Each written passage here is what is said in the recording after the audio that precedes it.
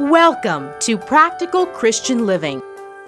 You can keep all of the law, but if you don't have things right inside, and that's what matters. You can look as good as you want to look, but if it's on the outside, it means absolutely nothing. Following a list of rules doesn't do anything to keep you close to God. Why? Because it's all external, and a real relationship with God isn't based or grounded on a list of do's and don'ts. It's a matter of the heart. With more on our teaching out of Matthew chapter 23 and why the Pharisees had it all wrong, here's Robert Furrow.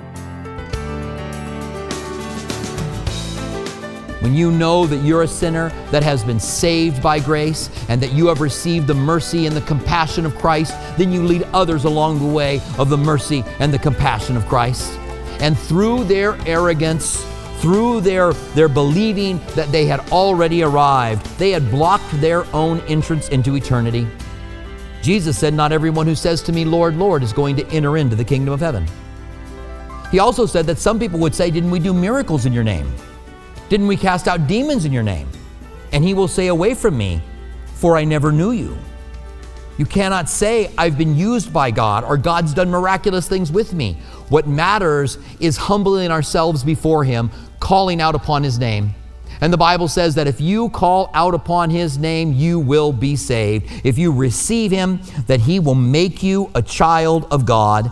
And they were blocking the way for people to get saved because people thought that they had to be more like the Pharisees. The fifth thing that Pharisees and Sadducees did is that they did not do the things they said. It says, "Woe to you," verse 16, "blind guides, who say, 'Whoever swears by the temple, it is nothing, but whoever swears by the gold of the temple, he is obligated to perform it.'" Now just think about that. They were saying, if I swear by the temple, I'm telling the truth. They believed they could have been lying. In order to really be telling the truth, they had to say, "I swear by the gold of the temple." It sounds like a kid's game, doesn't it? "And across my heart, hope to die. Stick a needle in my eye. I'm telling the truth."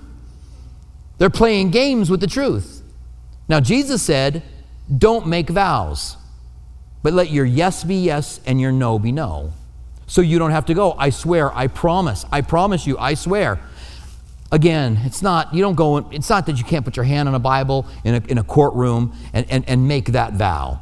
But Jesus is saying, be who you really are. Say the things that you say and do the things that you do. They didn't do that. They were always looking for a way, the loophole, so they could get out of doing what it was that they were supposed to be doing.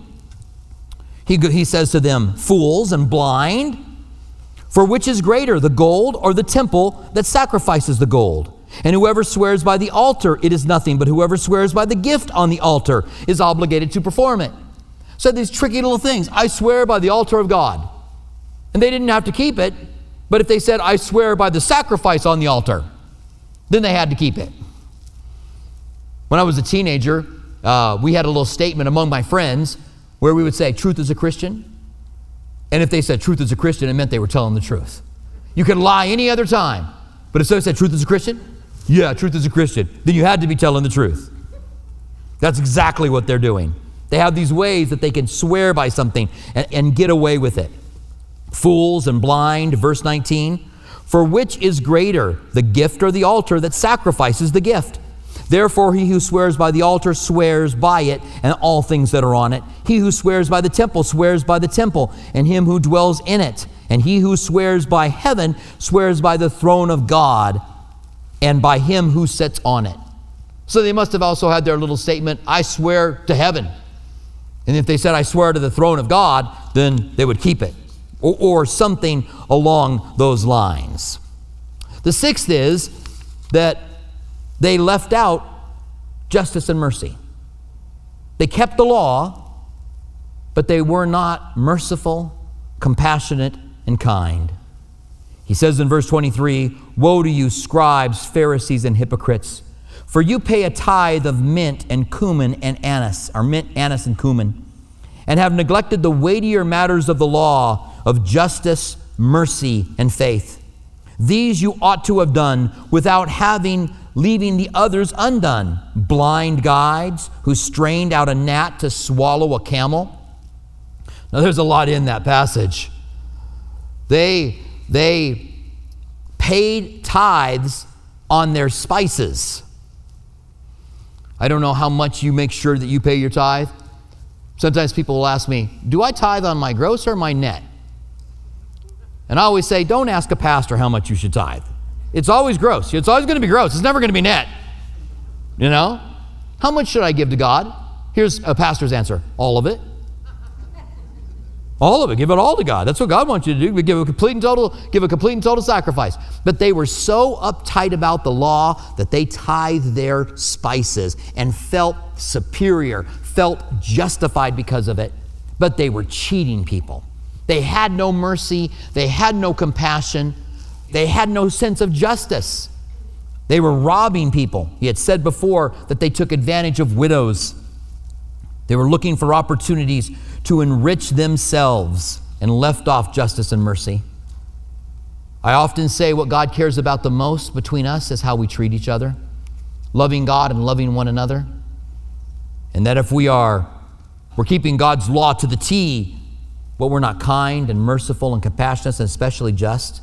To be just is to be righteous, to treat people right, to be right with the people that are around you. Next he said in verse 25, woe to you, you scribes, you Pharisees, you hypocrites, for you cleanse the outside of the cup and the dish, but the inside they are full of extortions and self-indulgences. Blind Pharisees, first clean the inside of the cup and the dish, and the outside may be clean also. Woe unto you, scribes, Pharisees, and hypocrites, for you are like whitewashed tombs, which appear beautiful outwardly, but inside you are full of dead men's bones and all uncleanliness.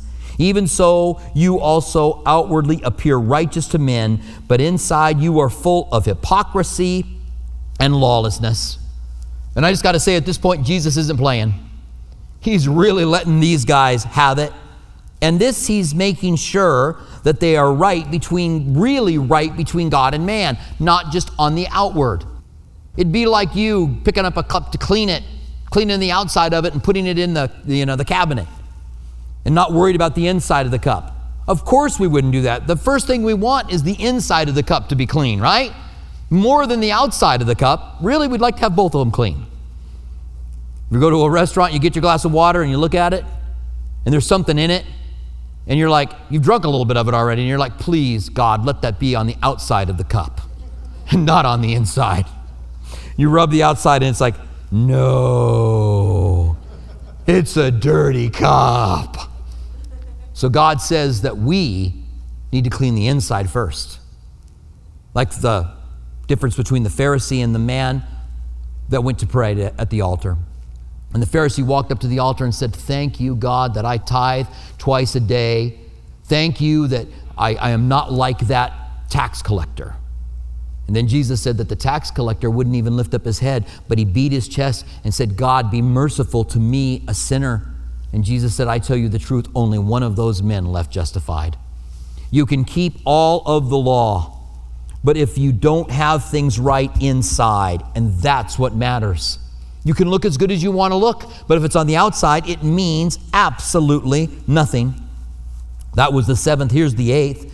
Do not be like the evil of the past generations. He says, woe unto you, scribes, Pharisees, and hypocrites, verse 29, because you build the tombs of the prophets and adorn the monuments of the righteous, and say, if I had lived in the days of our fathers, we would not have been partakers with them in the blood of the prophets. Therefore, you are witnesses against yourself that you are the sons of those who murdered the prophets. Fill up then the measure of your father's guilt. Serpents, brood of vipers, how can you escape the condemnation of hell? Therefore, indeed, I send you prophets, wise men, and scribes. Some of them you will kill and crucify, and some of them you will scourge in the synagogues and persecute from city to city, which is exactly what Saul of Tarsus did, who became Paul. And by the way, he was a Pharisee.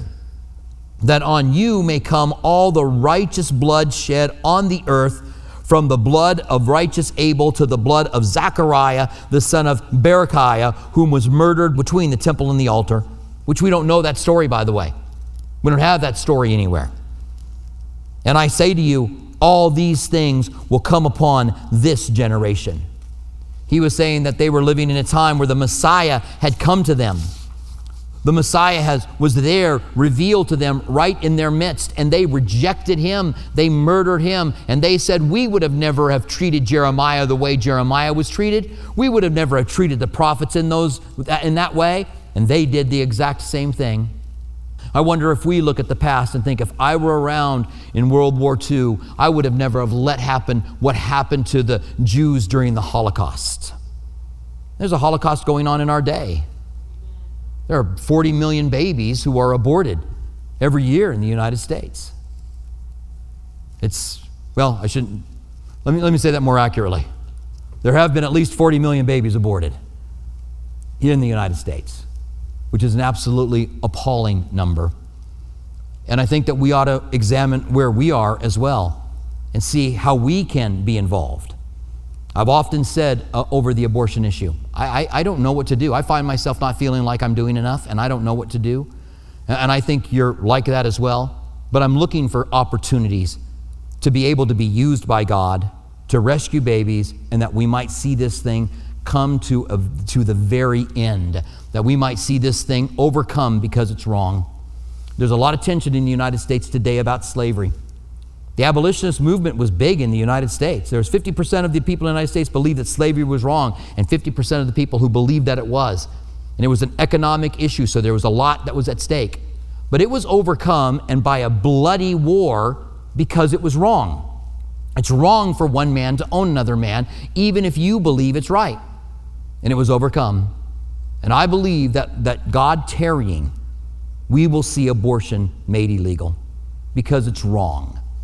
I believe because it is wrong, it will happen. And we need to make sure that we're not just acting like we're superior, but we would look around in our day when we don't know what to do. Maybe many of them had no clue what to do during the days of the Holocaust. By the way, there's a lot of Jewish persecution around the world in our day as well. In verse 37, he now laments over the city of Jerusalem.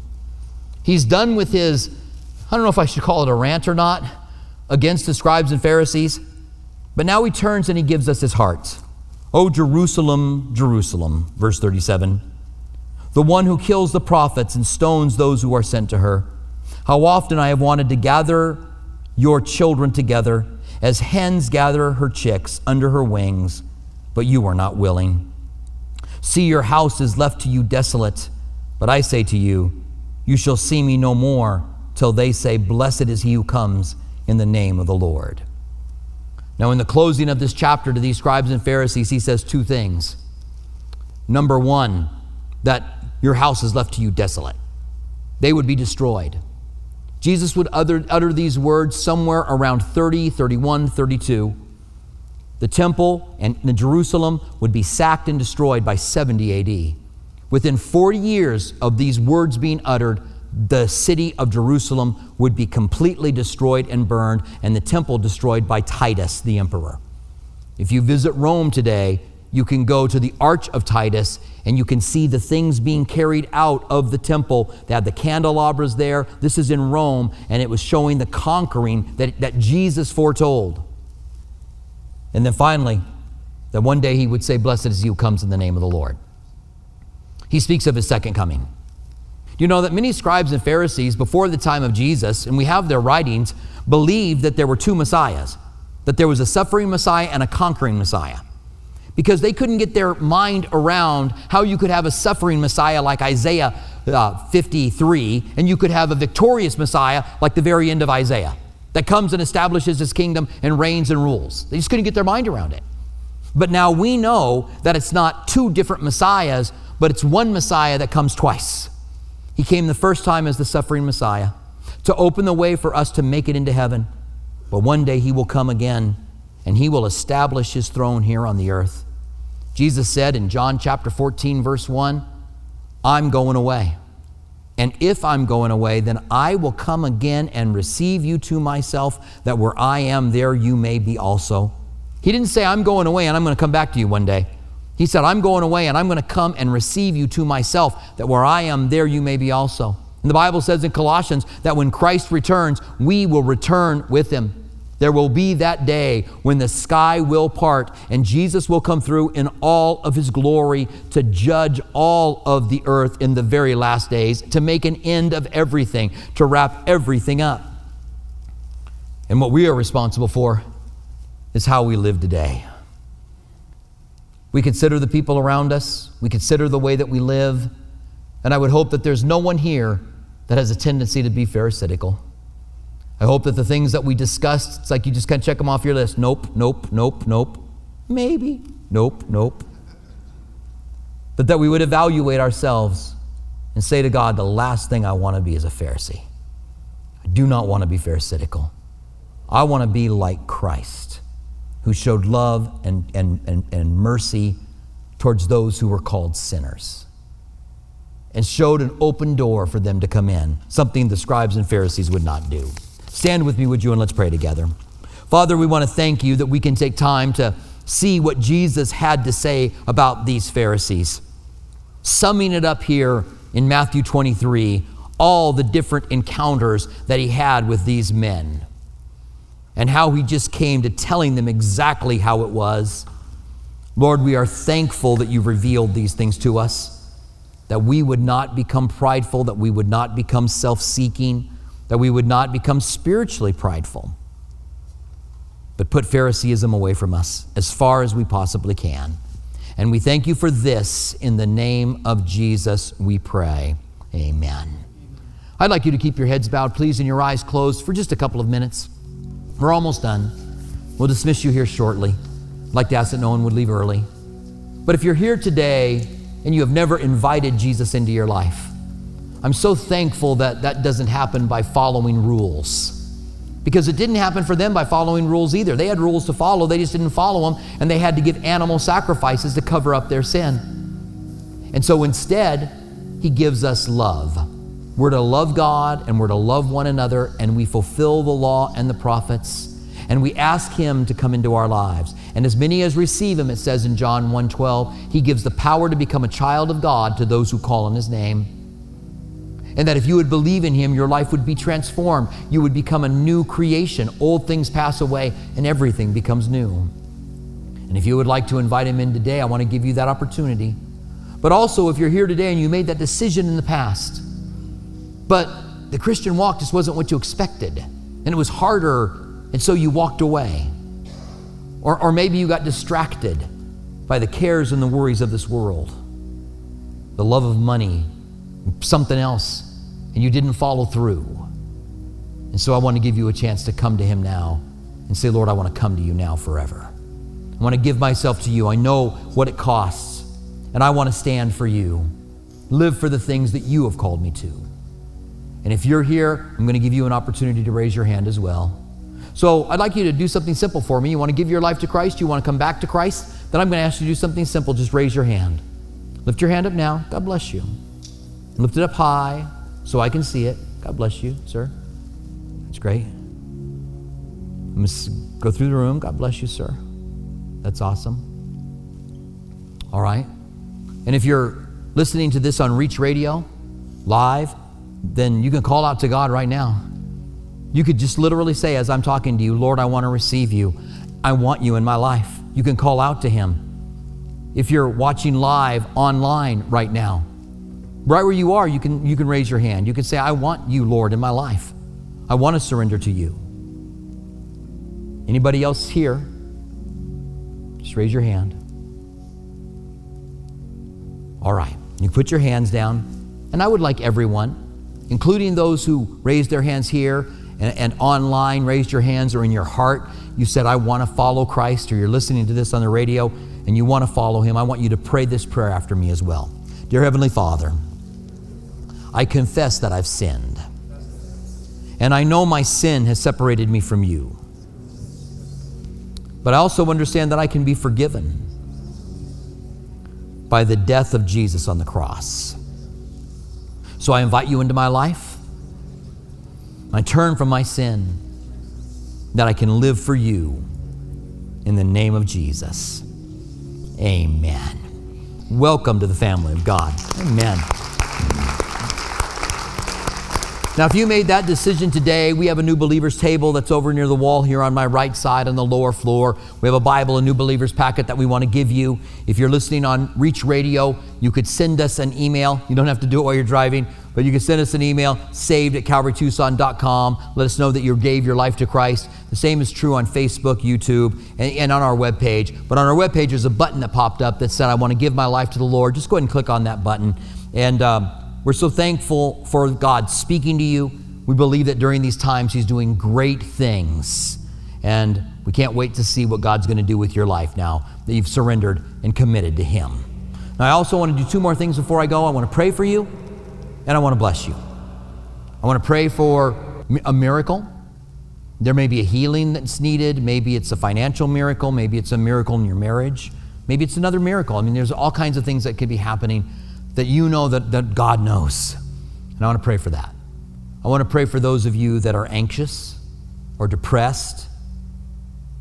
The suicide rate in the United States has gone up since the whole COVID thing. A lot of anxiety out there. A lot of depression. People not knowing where things are going. I want to pray for you. I want to pray if you're oppressed, if there's some demonic spirit that is somehow oppressing you. I want to pray for you. The Bible says, be anxious about nothing, but everything in prayer, supplication, with thanksgiving. Let your request be made known unto God. And I want to do that for you. And maybe there's some disorder, maybe a panic disorder or OCD. Our God can do anything. So we're going to pray for all those. So if you need any of those things, then I'm going to ask you to reach out your hand to me while I pray. And also, if you know someone who you want to pray for, you don't have those things in your own life right now, you don't need to call, ask him for any of that. That's great. But you know people. So reach your hand out as well, and you pray for them as I pray for you, and let's join together in these things. Father, first of all, we want to pray for a miracle. You've said that we would lay hands on the sick and they would recover. You've said that the prayer of faith would save.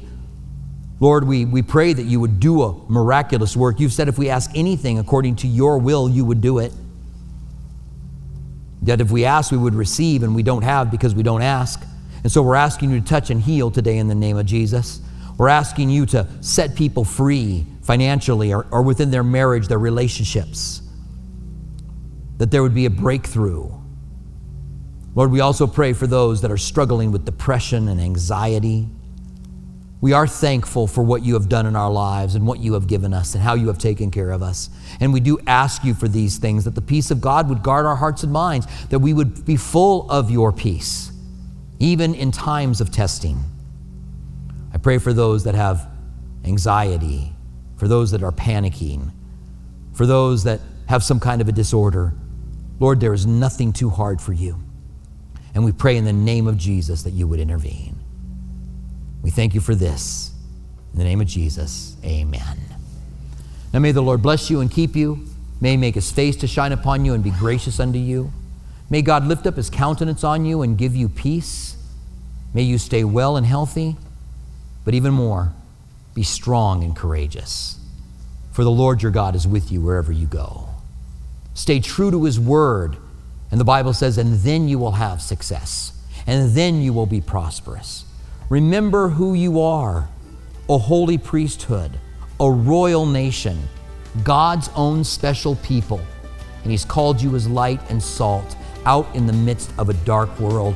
Stand boldly for him and allow God to use you in these dark days. We pray that the Lord is speaking to you in a personal way here at Practical Christian Living. If you'd like to hear more of Robert Furrow's teachings, visit calvarytucson.com. For our local listeners, Calvary Tucson is open and holding physical services while being mindful of social distancing guidelines. Our East Campus at Speedway and Camino Seco meets Saturdays at 6 p.m. and Sunday mornings at 9:45 a.m. Our West Campus, south of Palo Verde and I-10, meets Sunday mornings at 8:30 a.m. and 11 a.m. Our midweek service times are Wednesday evening at 6 p.m. at our East Campus and 7:15 p.m. at our West Campus. If you prefer, you can watch our service online at live.calvarytucson.com and also on our Facebook page and YouTube channel. Our online campus is available during East Campus service times. If Practical Christian Living Radio has blessed you and you'd like to donate, please visit PCLAZ.org. That's PCLAZ.org, where you can make a secure one-time donation or sign on to become a monthly partner on a reoccurring basis. Have you accepted Jesus into your life or have questions about salvation? Email us at saved@calvarytucson.com. And don't forget to follow us on social media, Instagram at Calvary Tucson and Facebook at Calvary Chapel Tucson. We want to remind our local listeners that you can watch Practical Christian Living Sunday mornings at 8:30 on KGUN 9 TV. May we walk worthy while we wait for the return of our Savior. Thank you for joining us for Practical Christian Living.